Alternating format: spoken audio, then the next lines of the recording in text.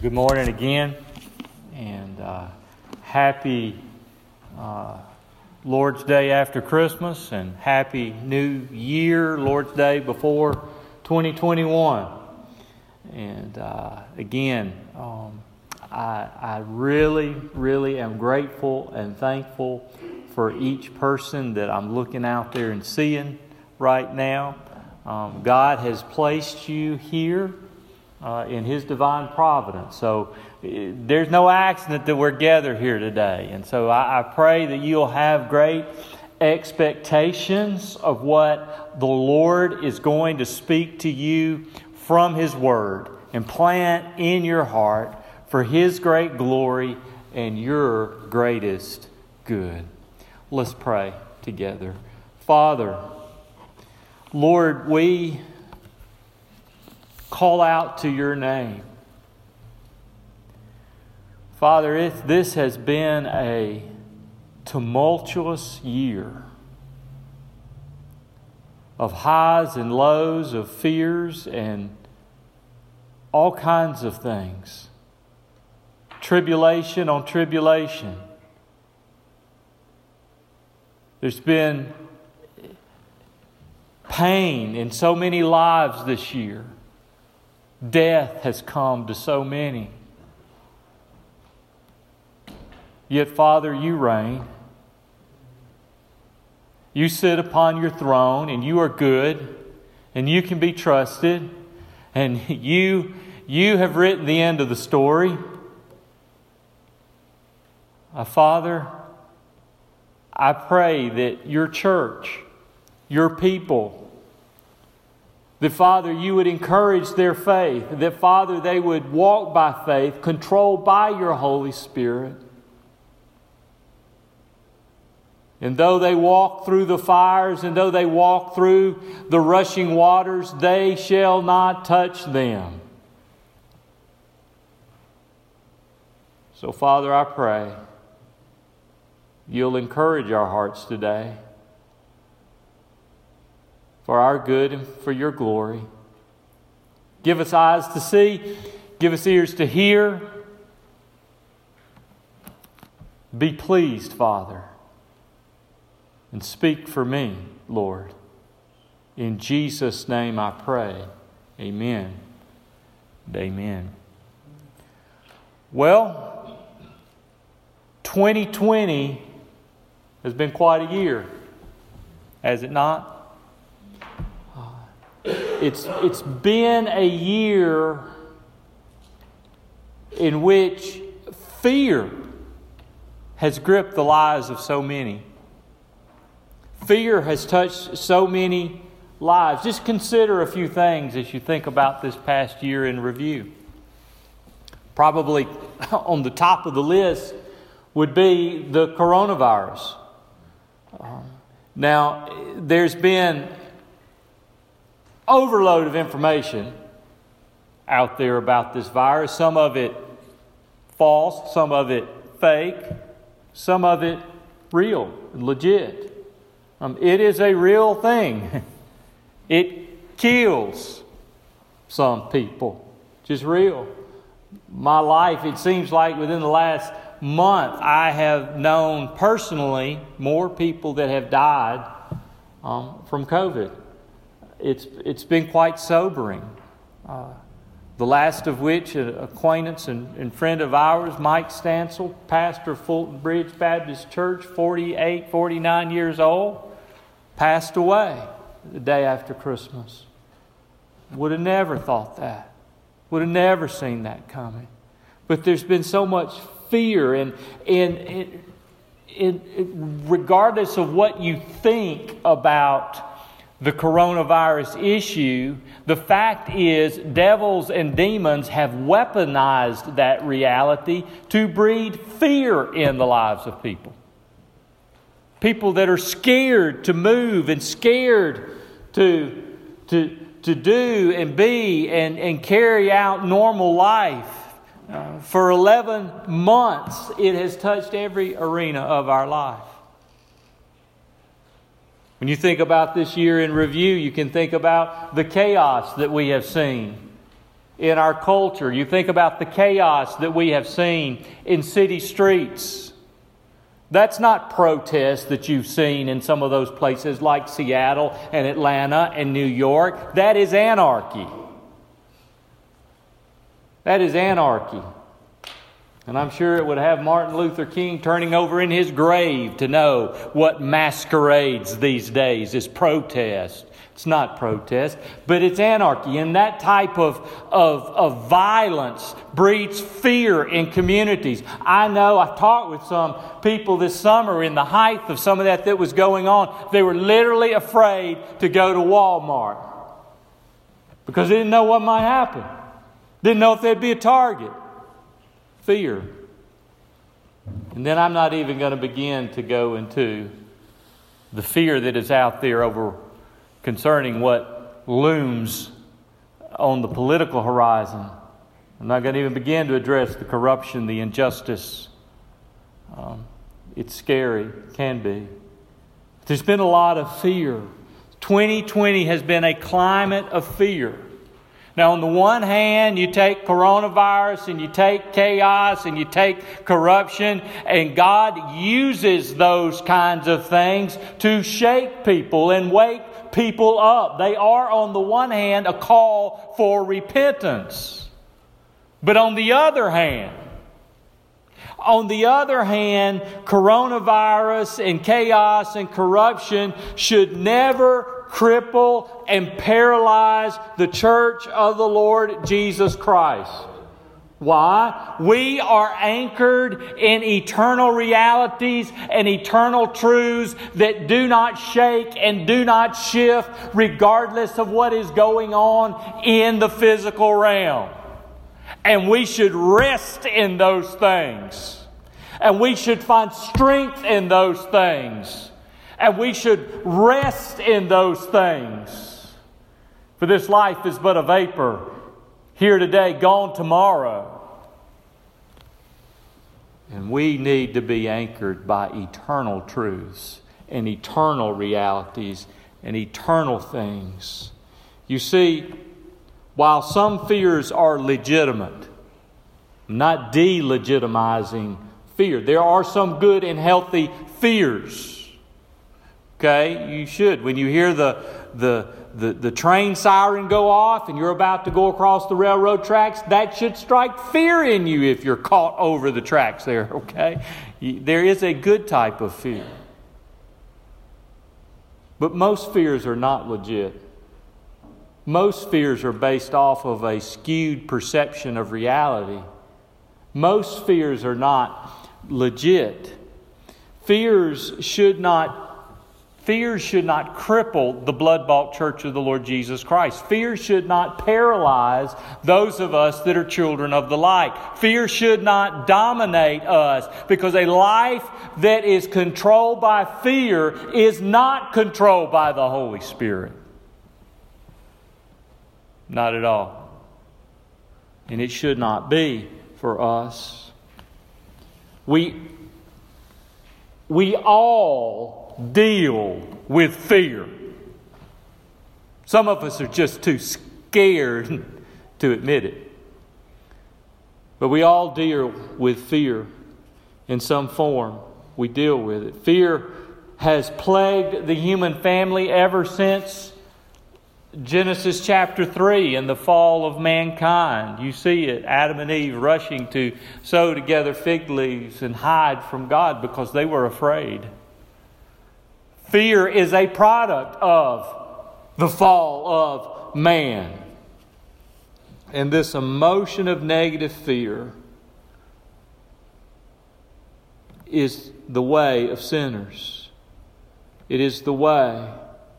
And you see it emerges in the Scriptures over and over again, where fear is used to nullify faith and cripple God's people. You see it.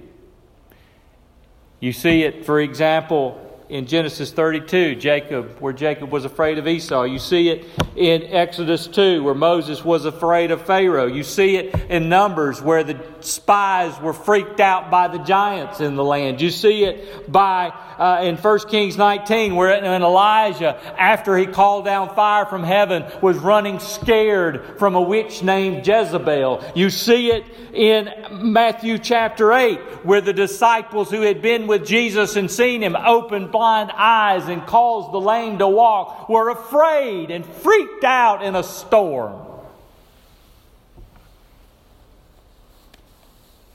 And if you're honest, you see it emerging in your own life from time to time. This thing called fear. What fears have paralyzed your life? Some of them legit. Some of them are not. Too often God's people hinder themselves from walking in the fullness of God's plan for their lives. And I don't want that to be true of us. Okay? I don't want that to be true for us. I pray that as we move into this new year, that on this last Sunday, last Lord's Day of 2020, that our faith will be encouraged and we will move into 2021 with a boldness and a fearlessness and a faith that comes from God. Amen? That is my prayer. That is my hope. That's what I want to see. I don't want us to spend a single second hanging around in the wilderness because we're afraid of the giants out there in the land. I don't want that to be true of us. And so on this last Lord's Day of 2020, what I would like to do is I'm stepping outside of my normal box, which is go to a passage and walk through that particular passage verse by verse. What I want to do today is visit some selected scriptures and learn some lessons, faith-encouraging lessons that we see in the accounts of the birth of Christ from Matthew and Luke. I want us to visit some of the fear nots that surround and are connected to the incarnation of our Lord Jesus Christ. And I want these things to encourage your faith.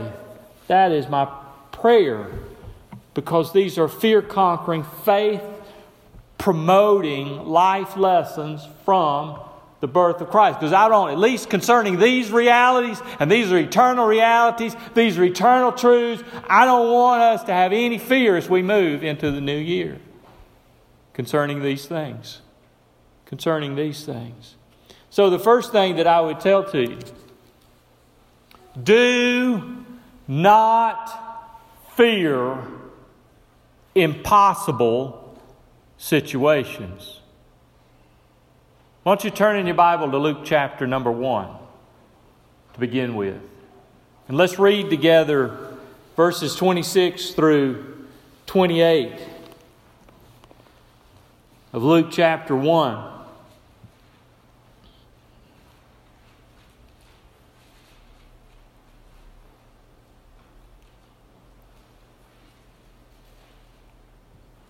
And I would hang as a title over this teaching today, No Fear in the New Year, Lessons Learned from the Birth of Christ.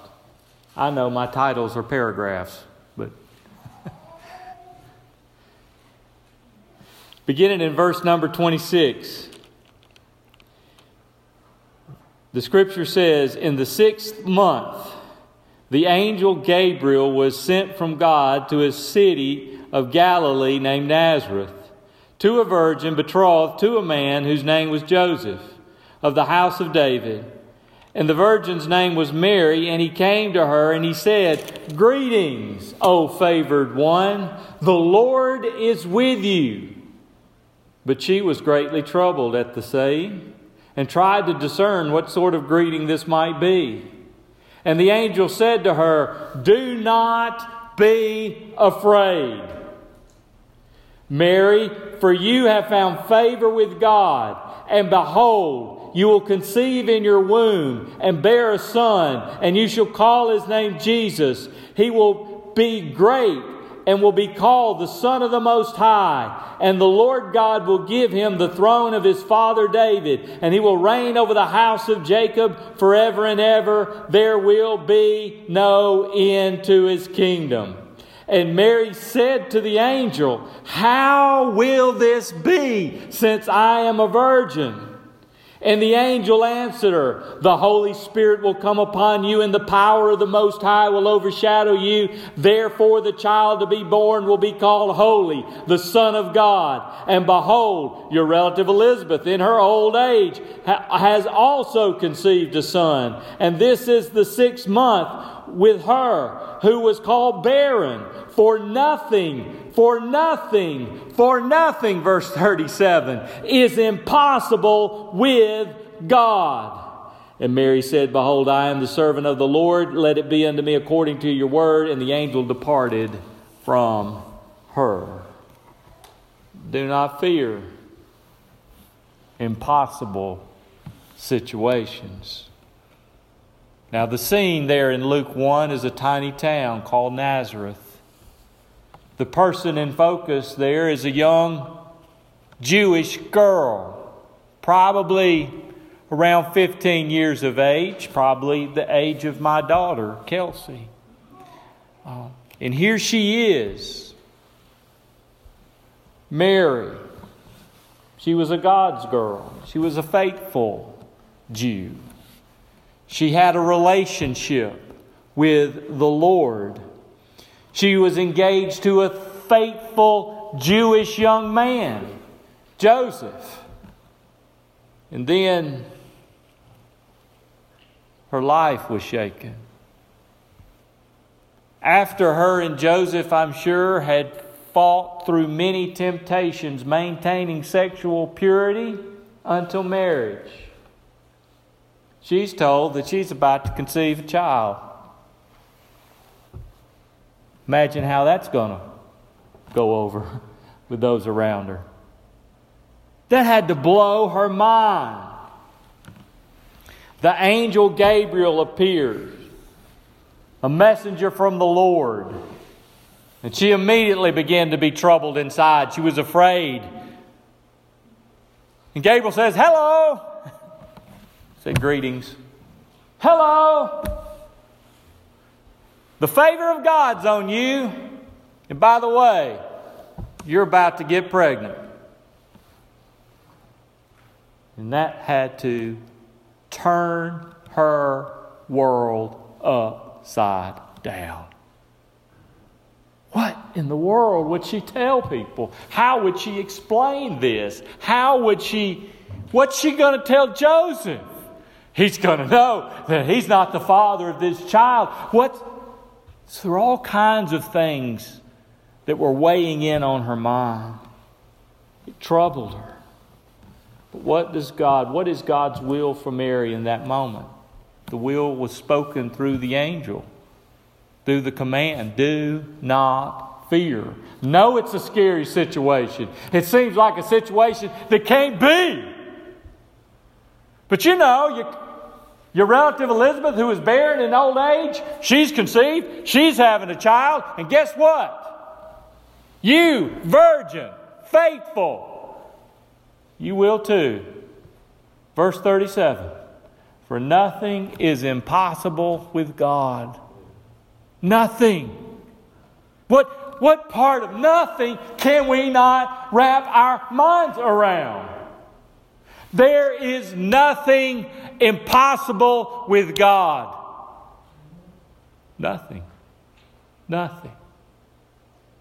Now, you can get into a philosophical issue and debate, and yes, there are certain things that are impossible with God. It is impossible with God to sin. He cannot sin because that would be a violation of who He is. He's holy. But people like to get into those arguments when they want to justify their own belief. I'm not unbelief. I'm not going there. I just want you to know, as far as God's good and great, mighty will for His people, there is nothing impossible for God. Nothing. Nothing. Nothing whatsoever. There's no situation you will find yourself in. And you might need to remember that truth and reality about God. Listen, church, right now, while I'm talking right now, some of you may be going into seasons, or you may be in seasons right now where you're facing things that you can't figure out how you're going to deal with it. There are situations that seem like it is impossible to work out. You don't know what you're going to do. I can assure you there will be, if it's not right now, there will be situations you will move into in this next year that will be beyond your reach and out of your control and will seem like an impossible situation. How are you going to react when you're in it? How are you going to respond when you're in it? Are you going to remain troubled in your heart? Are you going to let fears overtake you? Or are you going to be controlled by the Holy Spirit and walk by faith and remember that the Lord has said, do not fear, I've got this. What will it be?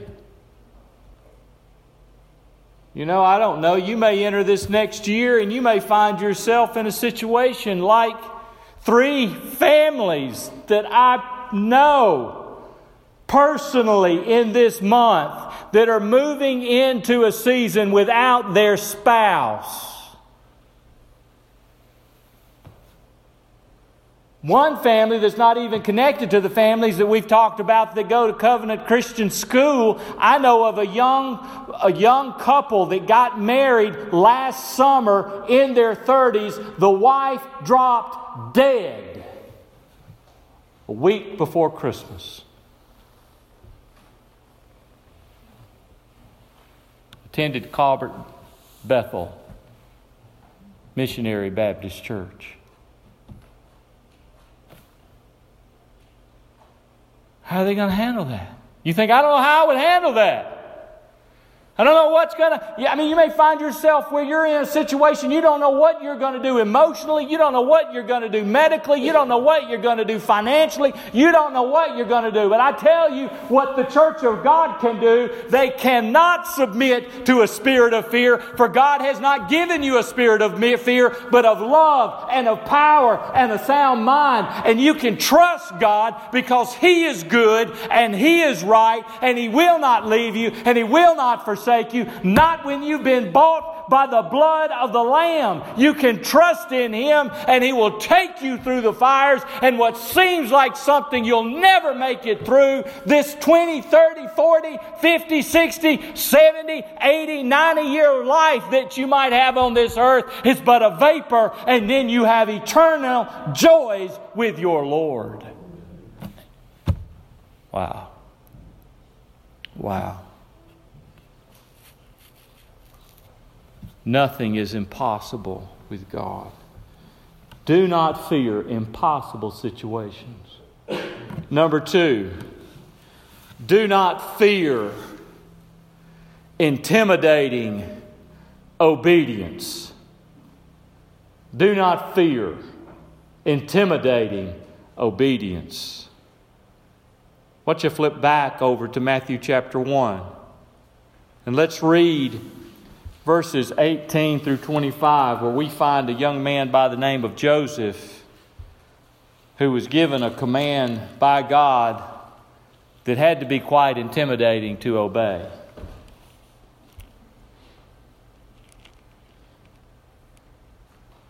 Beginning in verse 18, of Matthew chapter 1, we read, "Now the birth of Jesus Christ took place in this way. When his mother Mary had been betrothed to Joseph, before they came together, she was found to be with child from the Holy Spirit. And her husband Joseph, being a just man and unwilling to put her to shame, resolved to divorce her quietly. But as he considered these things, behold, an angel of the Lord appeared to him in a dream, saying, Joseph, son of David, do not fear to take Mary as your wife, for that which is conceived in her is from the Holy Spirit. She will bear a son, and you shall call his name Jesus, for he will save his people from their sins. All this took place to fulfill what the Lord had spoken by the prophet. Behold, the virgin shall conceive and bear a son, and they shall call his name Emmanuel, which means God with us. When Joseph woke from sleep, he did as the angel of the Lord commanded him. He took his wife, but he knew her not, till she had given birth to a son, and he called his name Jesus." Now, here we have Joseph, husband to-be of Mary, betrothed to Mary. The betrothal carries a lot more weight than the American engagement. Because actually you had to go through a legal process to be able to break that off. That's why he talks about divorce here in this betrothal, even though they had not been officially married. Here you have this faithful Jew, this man of integrity. I want you to imagine you were in his shoes for a minute. I want you to imagine what must have been running through his mind. Imagine the feeling of betrayal, even though it was an illusion. He had to be thinking that. Imagine the disillusionment here that had to be going on. His wife is turned up pregnant. He knows he's not the father. She's claiming to be a virgin and had this miraculous experience. What could be going through his mind? Could it be that the Mary that he had come to know and love was a Mary that he created in his mind, and Mary wasn't really the Mary that he thought she was? She really wasn't the lover of God?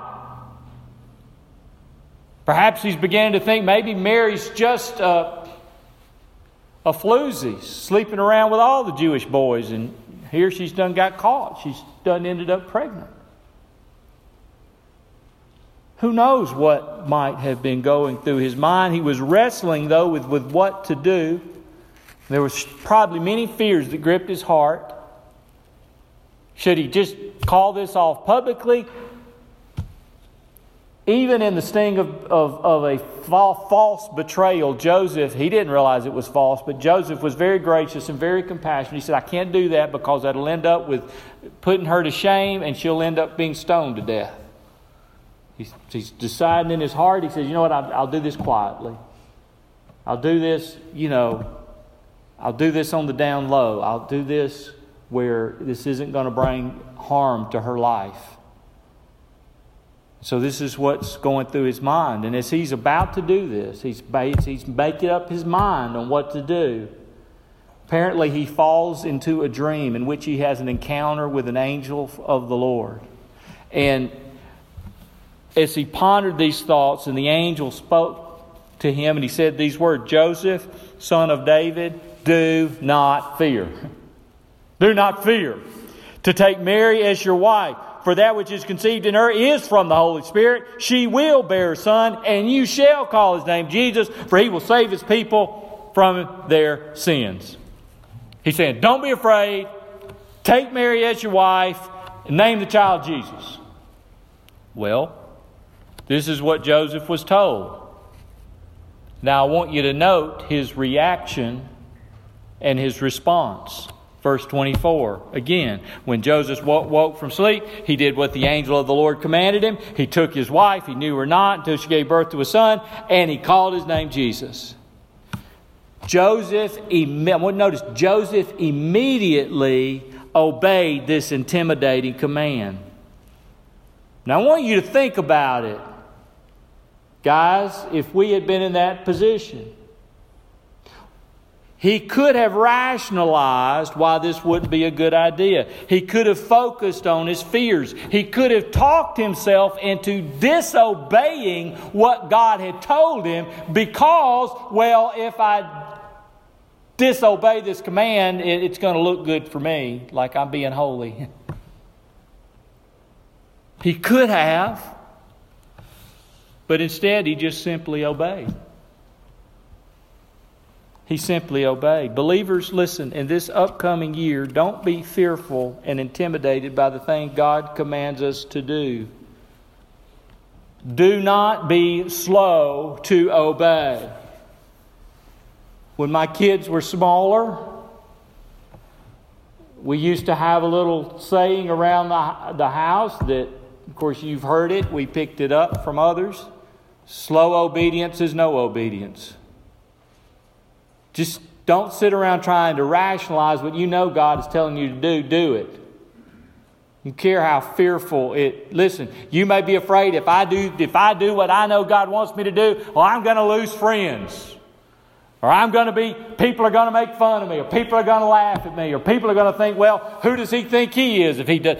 Don't sit around and talk within yourself about whether or not you should or should not obey what God has commanded you to do. Just do it. Just do it. Don't be afraid to do it. Do not fear. Do not fear that.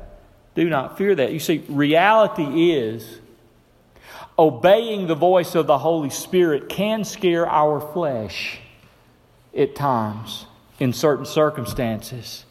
Rather than being intimidated by the thing God commands, let's, like Joseph, be strong and courageous. This issue of being afraid to quickly obey God has always been an issue. It's always been an issue. And the fear usually doesn't always emerge as being frightened at the time. Sometimes it's a fear of, I'm going to lose out on something if I obey the Lord. Don't be frightened by that. Going back to Joshua chapter 1, I think you referenced it this morning. Joshua chapter 1. Let me read to you what the Lord says to Joshua. The Lord says at the end of verse 5, He says, I will not leave you or forsake you. Verse 6, He says, be strong and courageous, for you shall cause this people to inherit the land that I swore to their fathers to give them. Now this land that He's going to cause, that Joshua's going to lead the people into, is the same land, by the way, if you'll remember, that they didn't go into and ended up wandering around in the desert for 40 years because they were afraid of the giants of the land. They didn't. If you read in Numbers, it was because they didn't believe God. They didn't trust God. Rather, they believed their fears. It got them off track. But anyway, he goes on and he says, but you shall cause this people to inherit the land I swore to their fathers to give them. He says this, only be strong and very courageous. Be careful to do according to all that is in the law. Notice the strength and the courageousness is connected to obedience here. And he goes on and he says, do not turn from it to the right hand or to the left, that you may have good success wherever you go. This book of the law shall not depart from your mouth, but you shall meditate on it day and night, and you shall be careful to do according to all that is written in it. For then you will make your way prosperous, and then you shall have good success. Have I not commanded you? Be strong and courageous. Do not be frightened. Do not be dismayed, for the Lord your God is with you wherever you go. Obedience can be frightening. Obedience can be intimidating. But do not be frightened. The Lord your God is with you wherever you go. And it's better to obey than to sacrifice, as the psalmist says. Obedience, listen to me. Obedience, while it does not earn your salvation, obedience has eternal ramifications. It does. Now, final thing, and fear not, I would give you this morning, is do not fear. Do not fear ineligibility for God's great salvation. Take your Bible, turn to Luke again, to chapter 2. This time. Luke chapter 2. And in Luke, the 2nd chapter, I'm going to read to you verses 8 through 11 in a moment. But I've been primarily speaking to the church, trying to direct your eyes away from the temporary things that scare you in this world to things of eternal reality, to things of eternal truth, faith-promoting, fear-conquering truth, to help you this evening, next week, next year, the rest of your life. But I want to wind up by speaking to those who do not know God. I would be in error if I were not evangelistic at the close of a service. You see, you need to realize, those of you sitting out here in this congregation, those that may be listening to this on YouTube, I don't know who hears what I say, but I want you to know that you who hear my voice and want to know God, I don't care where you're at or what you've done, you are not disbarred, ineligible for the great salvation that Christ has brought. I want you to know that. Now let me read to you from Luke's Gospel, chapter number 2, verses 8, 9, 10, and 11. And in the same region there were shepherds out in the field, keeping watch over their flock by night. And an angel of the Lord appeared to them, and the glory of the Lord shone around them, and they were filled with great fear. And the angel said to them, "Fear not, for behold, I bring you good news." That's euangelion. That's gospel. That's good news. I bring you good news of great joy that will be for all the people. For unto you is born this day in the city of David a Savior, who is Christ the Lord.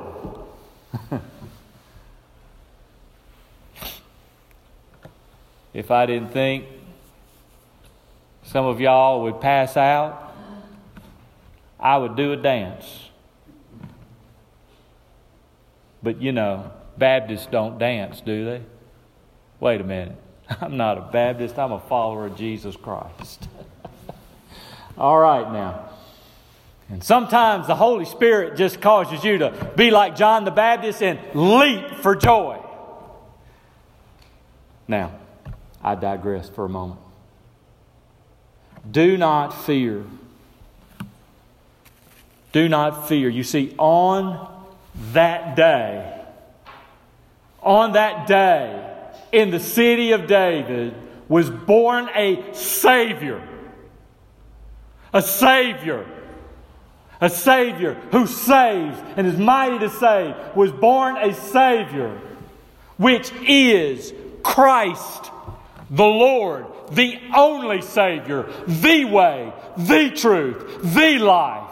No one comes to the Father but by Him. There's only one name given unto men under heaven by which they must be saved. Acts 4 and verse 12. And that is the name of Jesus Christ. Now,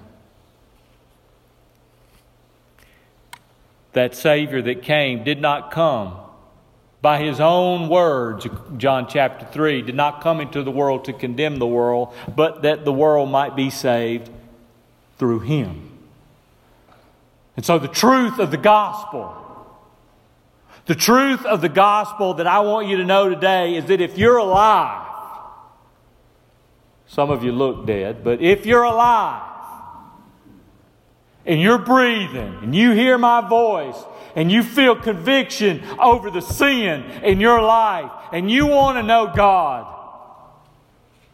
you are not beyond hope. You are not beyond hope.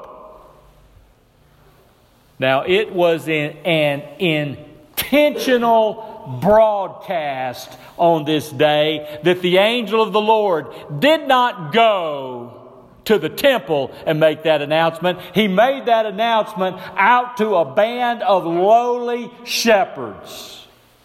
Now, that is significant with what I'm trying to tell you about the gospel and feeling ineligible for the gospel and feeling like you're not worthy of the gospel. No one's worthy. You hear me? That's why we have the gospel. But listen, it was intentional that the message went to these shepherds. You see, if anyone might have thought themselves to be ineligible for such a great salvation, it would have been these lowly shepherds. You see, these men in this time and in this day, the day when Christ was born, the shepherds were really considered social outcasts. Now, you get these lofty images. You go back to David, the little shepherd boy, and you think about these great, wonderful ideas and pictures of shepherds. But that was not the case in the social construct of that day. They were social outcasts. They were typically vulgar. They were dirty. They were smelly. They were unkept. Because of that, and because of the Pharisaical establishment in the religious institutions at that time, they were religious outcasts. They were not, by virtue of their jobs, permitted to participate in worship because they were looked at as dirty and defiled. And so if anybody felt disenfranchised from the kingdom of God, it would have been these shepherds. But it was to these shepherds, dirty, filthy, vulgar, smelly, outcast shepherds. It was to these men that the greatest announcement in all the world was made, that unto you this day in the city of David is born a Savior, which is Christ the Lord. I don't care what preacher Pharisee has told you, shepherds. Come and worship the Lamb. He is mighty to save. Those shepherds, I'm telling you, at that time, at that period in time, they not only felt separated from God, but they felt separated from man. And if anyone needed a word of hope, it was that lowly group. Now, some of you may say, Pastor, I've heard your hard preaching. Does anybody here think I preach hard sometimes? Anybody? Oh, yeah. I see a few looks. I've heard, even had the comment made one time, the way you preach, it's real hard for anyone to get into heaven. I'm like, it's all of grace. How hard can that be? It's not your work, it's His work. But I want you to know whether you're regenerate or not. I want you to know whether you're born again or not. I want you to know whether you've had a religious experience or whether you've had a born again experience.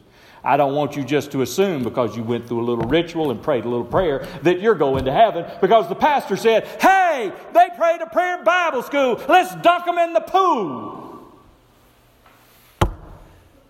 Maybe they were, maybe they weren't. But if they're not told and explained the gospel, you don't know. And you can't make sure that everybody is a true convert. Jesus had his Judas. But you need to do everything you can to make sure the gospel is plainly put out there for them. Okay. Now, some of you may say, sorry, I got off on a little trail there. Some of you may say, I've been playing the church game too long. There's no hope for me. Some of you may say, what if I'm like one of those in Hebrews chapter 6 and Hebrews chapter 10 that you've talked about, Pastor? Those who, after they have received the knowledge of the truth, continue on sinning. There remains no sacrifice of sin, but only a fearful expectation of the judgment of God. What if, Pastor, I am like one of those of Hebrews chapter 6 who, once they've tasted of the heavenly gift and they've been partakers and sharers in the things of the Spirit, if they fall away and cannot repent? What if I'm like one of those, Pastor? Well, I got news for you. If it's concerning you, you're not, so listen to me. Some of you have been playing the church game for too long. You feel like, I have been given such great light. I have sinned against such great light. There could be no hope for me. Well, while it is true, you're in the group that is the hardest of all to win truly to the Lord, you are not beyond hope so long as you are concerned. Do you hear me? And I want you to know that Christ the Lord is a mighty Savior. And He can save the most religious of sinners. He saved Nicodemus, didn't He? He saved Paul, didn't He? He can save you. He can save you. And while Jesus told the rich young ruler, a very religious individual, that it was harder for a rich man to enter to the kingdom of heaven than for a camel to pass through the eye of a needle. And that richness there is not so much talking about earthly riches as he was talking about how he was so rich in his religiosity. He knew the commands of God. While it's hard for that person to be saved, while that statement caused the disciples to respond, "Oh, that's a hard saying, Lord. Who then can be saved?" Our Lord came back with this statement: what is impossible with you is possible with God. You hear me? We started out with that impossibility factor in God, and we're ending with that impossibility factor in God. He is mighty to save. And so I would say to you this day, if you don't know this Savior, if you have not been born of His Spirit, then turn. Let's repent. Turn from yourself and your self-effort. Express your sorrowness over your sin. And turn to Christ and trust Him. That's belief. Let all of your weight rest in what Christ has done. You can't do it. He's done it. Rest in the finished work of Jesus Christ. And then treasure Him. Because if that trust is real, then you will begin to treasure Him. And the more you trust Him, the more you will treasure Him. And the more you treasure Him, the more your life will reflect Him. No fear in the new year. No fear. Amen? Grace be to each of you. I'm going to ask every head to be bowed and every eye to be closed. With every head bowed and every eye closed.